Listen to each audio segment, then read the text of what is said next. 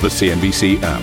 Global market news in one place. Customizable sections and personalized alerts. Stocks tracking, interactive charts and market insights all in your hands. Stay connected.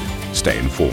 Download the CNBC app today. A very warm welcome, everybody. Let's get into your headlines this hour. Wall Street gains as October retail sales come in strong, and better than expected earnings point to robust consumer spending despite rising prices. President Biden says he'll reveal his nomination for the next Fed chair this week as Deputy Secretary of the Treasury Wally Adeyemo tells CNBC inflation will remain an issue as long as COVID runs rampant.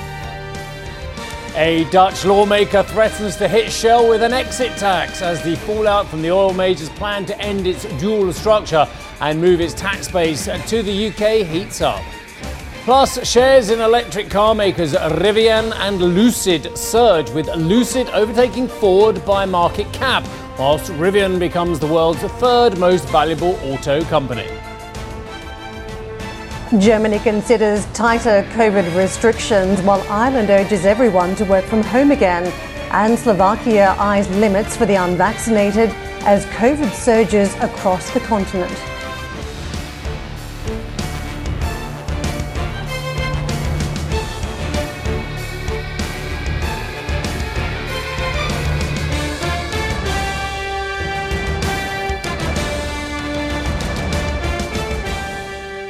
So, US consumers appear to have brushed aside rising costs and supply pressures as retail sales accelerated faster than expected in October. Monthly sales were up 1.7% for all items and are more than 16% higher on an annual basis. If I walk you around the wall here, we can also have a look at the breakdown. Electronic appliances, building materials and vehicles and auto parts saw the biggest monthly jump in sales, while restaurants and bar sales were flat and clothing sales, well, they actually fell in the data. The home builder sentiment in the US continues to rise on the back of demand for new homes, even as materials and labour remain in short supply. The National Association of Home Builders and Wells Fargo Housing Market Index came in at 83 for November. That is the highest level since May. So the markets enjoyed the data for a change. In part, Jeffrey, in part. The Dow did... Are you staying with me at the wall? I'm not sure. No, Shall I go? This is your spot. I don't want to he's crowd crossing you. in front of the camera. They don't like... I'm going to leave. In Teleworld, crossing in front of the camera. I don't want to cramp your style. Well, what style I have. It was cramped years ago, but thank you. The Dow was up 0.2%. S&P, as Jeff was saying, enjoying it a little bit more, closing at 4,700 dead as well. Just shy of 16,000 for the Nasdaq, up 0.8%. We can take a look at the Treasuries. We've got the 10-year now just... Well, in swan-like fashion, the yield is picking up and we're seeing a decline in the underlying. So now we've got a 1.64 handle on the 10-year paper, give or take. At the short end of the curve, the 2-year trading at 0.52, the 5-year 1.263. In terms of data, well, Jeff was eloquently, as ever, talked about the data we've just had. Today, we have mortgage applications, housing starts, and on Friday, the Philly Fed, initial jobless claims, and one or two other indicators, including the index of leading indicators as well. So what that's going to do to the dollar? Well, let's just take a look at where the dollar is. I did note, actually, the dollar index up another 0.6% yesterday, and as such, sterling just falling back. Well, what is going on with sterling at the moment as well? I'm loath to get into flip-flop territory about policy at the Bank of England, especially when we've just had a 7-2 vote to keep interest rates unchanged. But it's going to be something so exciting today, it's going to be unbelievable. We're going to get an endorsement of why the Bank of England has kept rates unchanged, just like we did yesterday. No, that doesn't make sense, does it? Because the jobs figures yesterday were fantastic in the UK compared to where we thought they were going to be as the furlough ends. Oh, maybe the inflation figures will be low. Yeah, what's the target on UK inflation these days, Jeff? 4, 5, 6%? About 5%, I think. Must be about 5% for CPI, the Bank of England, yeah. Oh, no, hang on a second. I thought the target for inflation in the UK from the MPC is 2%. But as we all know, and the phrase du jour, phrase d'année is, it's just transitory. But anyway, let's have a look at these CPI and PPI figures, I can barely wait. 56 minutes time, 55 minutes time, we're going to get them out of the UK. If you've got a 4-handle plus on CPI, that's going to put pressure on what on earth the PPI is going to be, is anyone's guess. 113 on the euro. What happened to the European recovery? Do you remember the stages of this year? We normally have about 4 a year where we talk about the European recovery, where people get very, very excited about Europe compared with the United States because of valuations, because of economic growth potential, because of COVID progress. What happened to the assault on 120?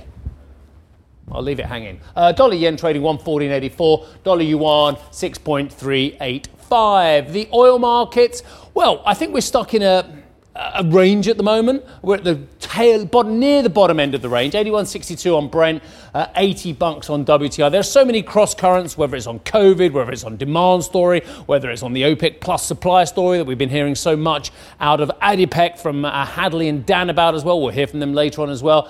And Brent trading 81.63, as I mentioned. WTI pivoting around $80 per barrel. The Asian indices look like this. The Shanghai Composite is the only one of the 4 you can see on the screen now in positive territory, up 0.2%. Elsewhere, the ASX 200.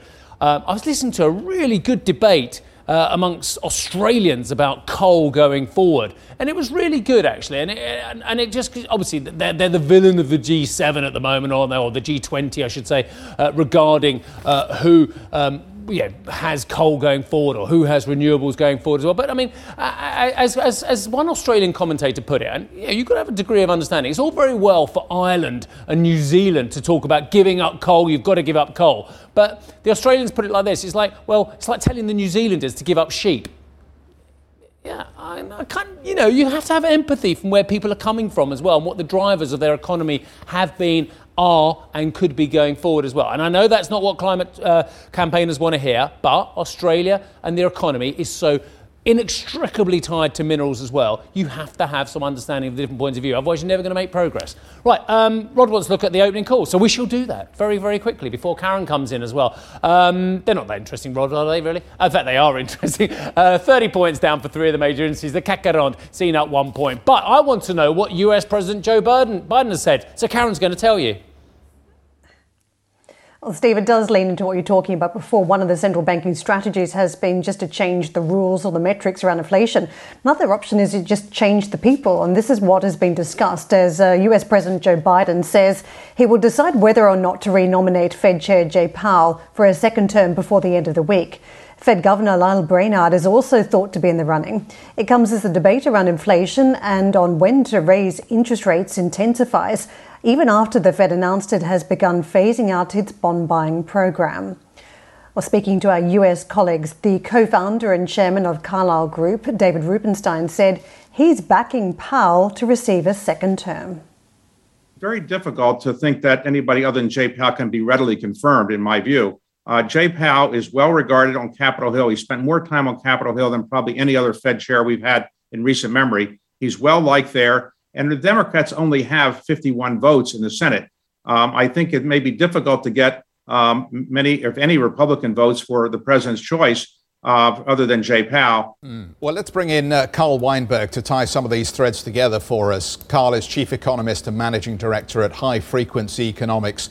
Carl, good morning to you. Maybe let's just pick up on the stronger than expected data. How should we assess that in terms of, one, the labour market, 2, the underlying strength of the US economy, and 3, what this means for inflation and prices? Well, good morning, Jeff. Good morning, Steve. Good morning, Karen. So we got some good data yesterday, and the way to read that data is literally the U.S. economy is rebounding. In many respects, it has rebounded already. Output is back at the level where it was before the pandemic. GDP is higher than it was before the pandemic. The labor market, however, is not responding as quickly, as is typical for economic recessions. We forget that after 2008, 2009, that it took a decade for the unemployment rate to get back to where it was before, to get back to full employment.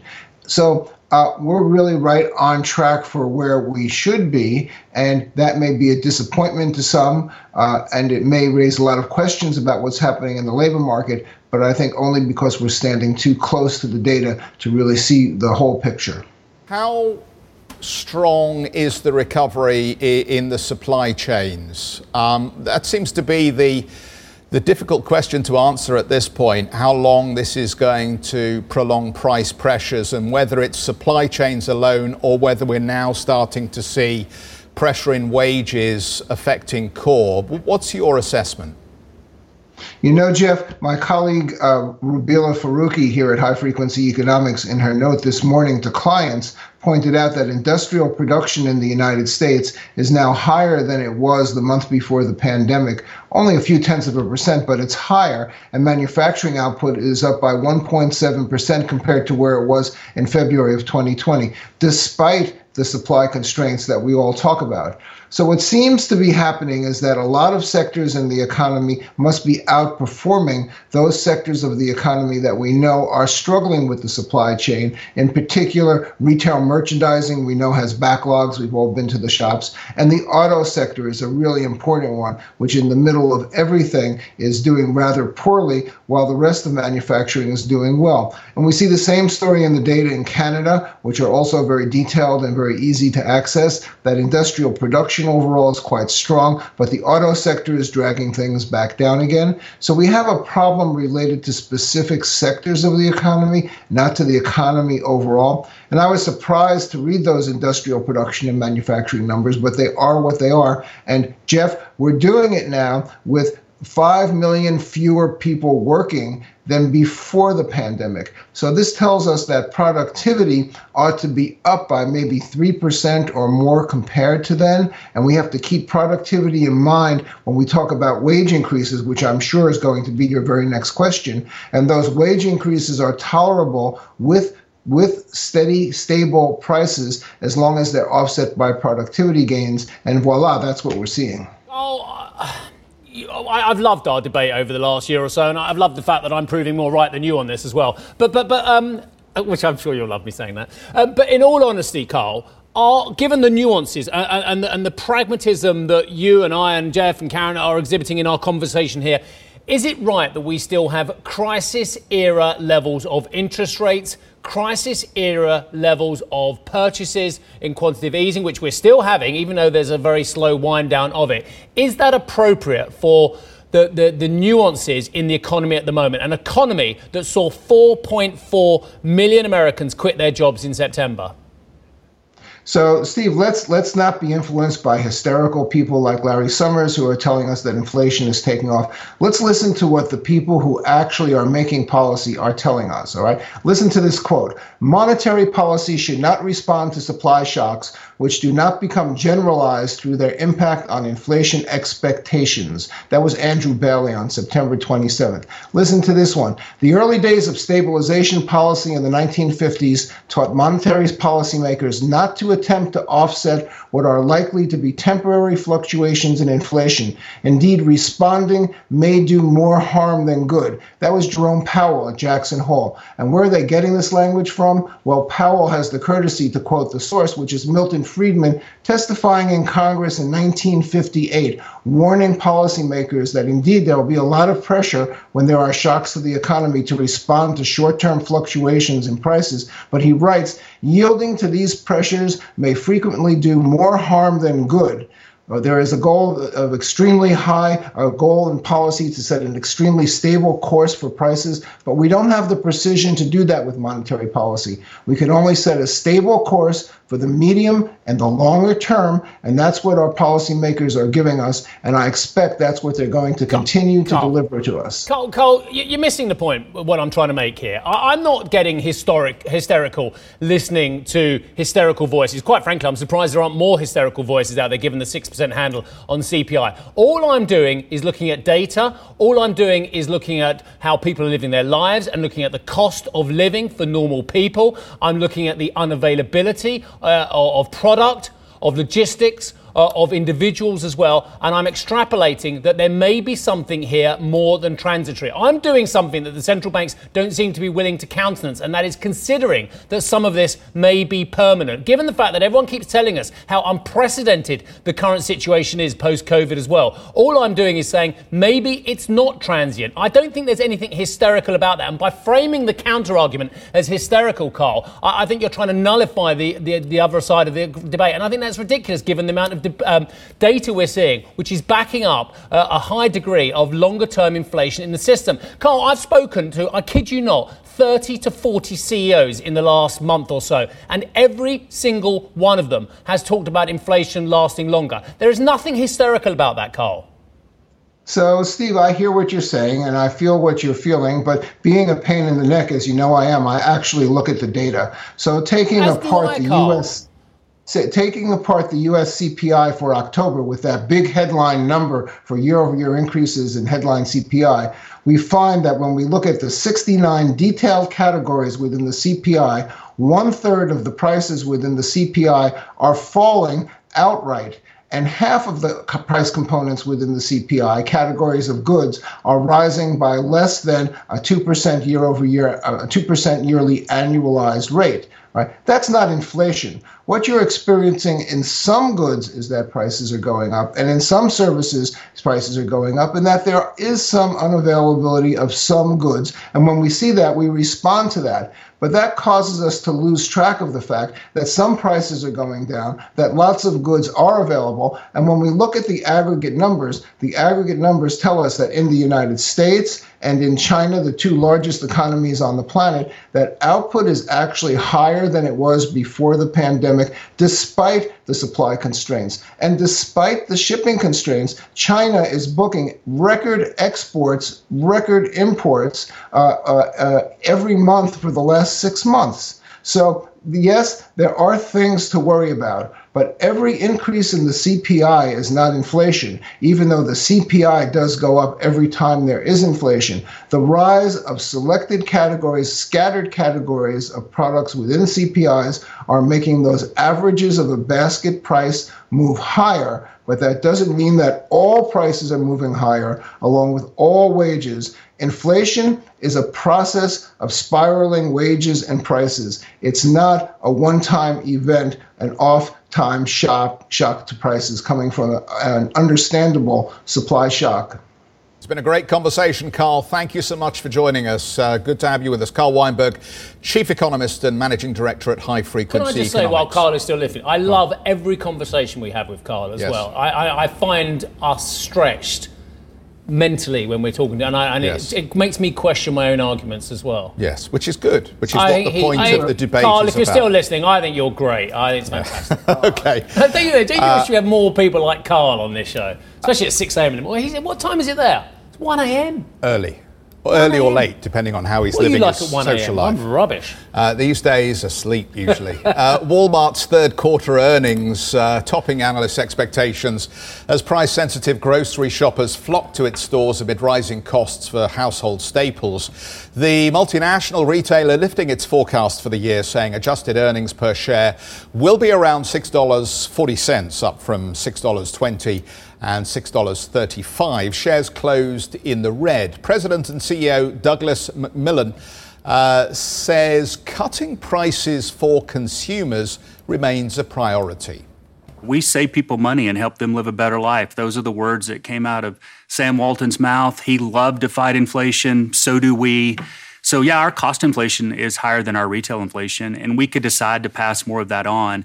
We're passing enough of that on to deliver for shareholders. I mean, the EPS results speak for themselves, but we're proud to try and hold prices down. And our conversations with suppliers today, tomorrow will be, how can you help us roll back prices and swim upstream and be different than everybody else? Coming up on the programme, hear from our exclusive interview with the European Commission EVP Frans Timmermans as we get his view on the state of energy transition in the wake of COP26. Don't miss that. Oh, and I'm told the podcast is an absolute gem. Honestly, it's like a zirconian stone. It's very, very good today. It's talking about intensifying rate debate and the inflation debate in the United States. You can check out the Squawk Box podcast.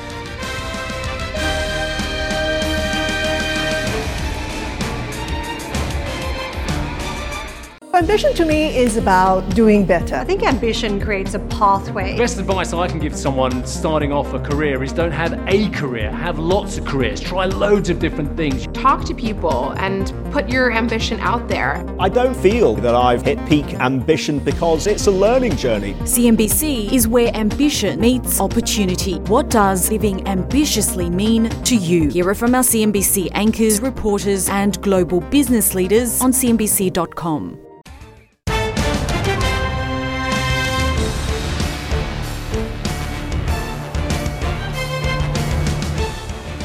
What a great conversation with Carl. Right, let's move on. Shell may face an exit penalty as it prepares to leave the Netherlands for the UK's less burdensome tax regime. The Dutch opposition Green Party has threatened to expedite plans to create an exit fee for companies who leave the country for tax reasons as Shell, this is interesting, as Shell, along with other giants such as Unilever, end their dual share structure in the Netherlands. The Dutch MPs hope to discuss the new levy before Shell's shareholder meeting on December 10th. I know we've got to get to the tape, but can I just say something? So the Greens want to tax a hydrocarbon company for leaving. I thought the Greens didn't want hydrocarbon companies. So if they're going, surely that's a good thing. They want it both ways, right? Boom. Let's get the tax while they're here. Let's get the tax when they leave. We don't dastardly IOCs. Yes. Dastardly IOCs. Oh, by the way, you can't go. Well, if you go, you've got to pay. I could never go into politics. I think you might have fun. I think we might all have fun. The European Commission's Executive Vice President for the European Green Deal, Frans Timmermans, says we should not be disappointed in the outcome of COP26, with 90% of the world's economy having now declared a net zero goal. But Sylvia, I think we all understand that the agreement that we saw in Glasgow doesn't actually get us to the 1.5% in terms of global warming. How can Mr. Timmermans present this as a positive outcome? Well, in essence, he just said this is better than what they had on the table before. And in reality, that is true. But you're right in saying that we're seeing these two camps after COP26. One that says, indeed, it was better than what many had hoped for. But on the other hand, some people, including a lot of young people, are saying that this is not enough. And so I asked Frans Timmermans yesterday here in Brussels in which one of these camps he's standing. We want to be on track for the 1.5. We want to reduce our methane emissions. I should have mentioned that in my first comment, by the way. Methane, big thing. We want to reduce our CO2 emissions. And also the fact that China declares that it wants to phase down coal for a country that is still so dependent on coal, that is quite something. So I wouldn't belittle that. Of course, the images, because China and India insisted so much on changing the formulation from phasing out to phasing down, that they influenced in a negative way. I would have preferred phasing out. But to phase down is already much stronger than anything that has ever been said in an international context. So no, I wouldn't be too critical of China. I mean, I would have liked to have seen more, but they did contribute. So Frans Timmermans there saying that he would have liked to see the phase-out wording in the final agreement, but ultimately he's sounding quite positive about what happened in Scotland for 2 weeks. Having said that, though, it's all about concrete action going forward. And for many countries out there, we're still waiting to see how they will actually achieve carbon neutrality in the coming years. And when we look at upcoming action, it's important to bear in mind that the European Commission itself is about to present what they call a new taxonomy. Effectively, this will just suggest to investors where they should be investing if they want to be ESG compliant. And the expectation is that the Commission will say that nuclear is somewhat a clean energy. And so I asked Frans Timmermans if this was going to be the right image. Let's take a look. The starting position, of course, is that every member state has the right. It's a sovereign decision of a member state to determine their energy mix. They only have to make sure they comply with our carbon neutrality, our climate neutrality goal in 2050 and the reduction of emissions in 2030. That's what we demand. The way they do it is up to them. So Frans Timmermans there making it clear that in his opinion it's not a problem if European countries use nuclear energy as long as they stick and achieve the climate targets that they have set up to. Thank you for listening to Squawk Box Europe Express. For more market-moving news, you can head to cnbc.com. Or join us again on the show with Jeff Cutmore, Steve Sedgwick and Karen Cho, weekdays on CNBC.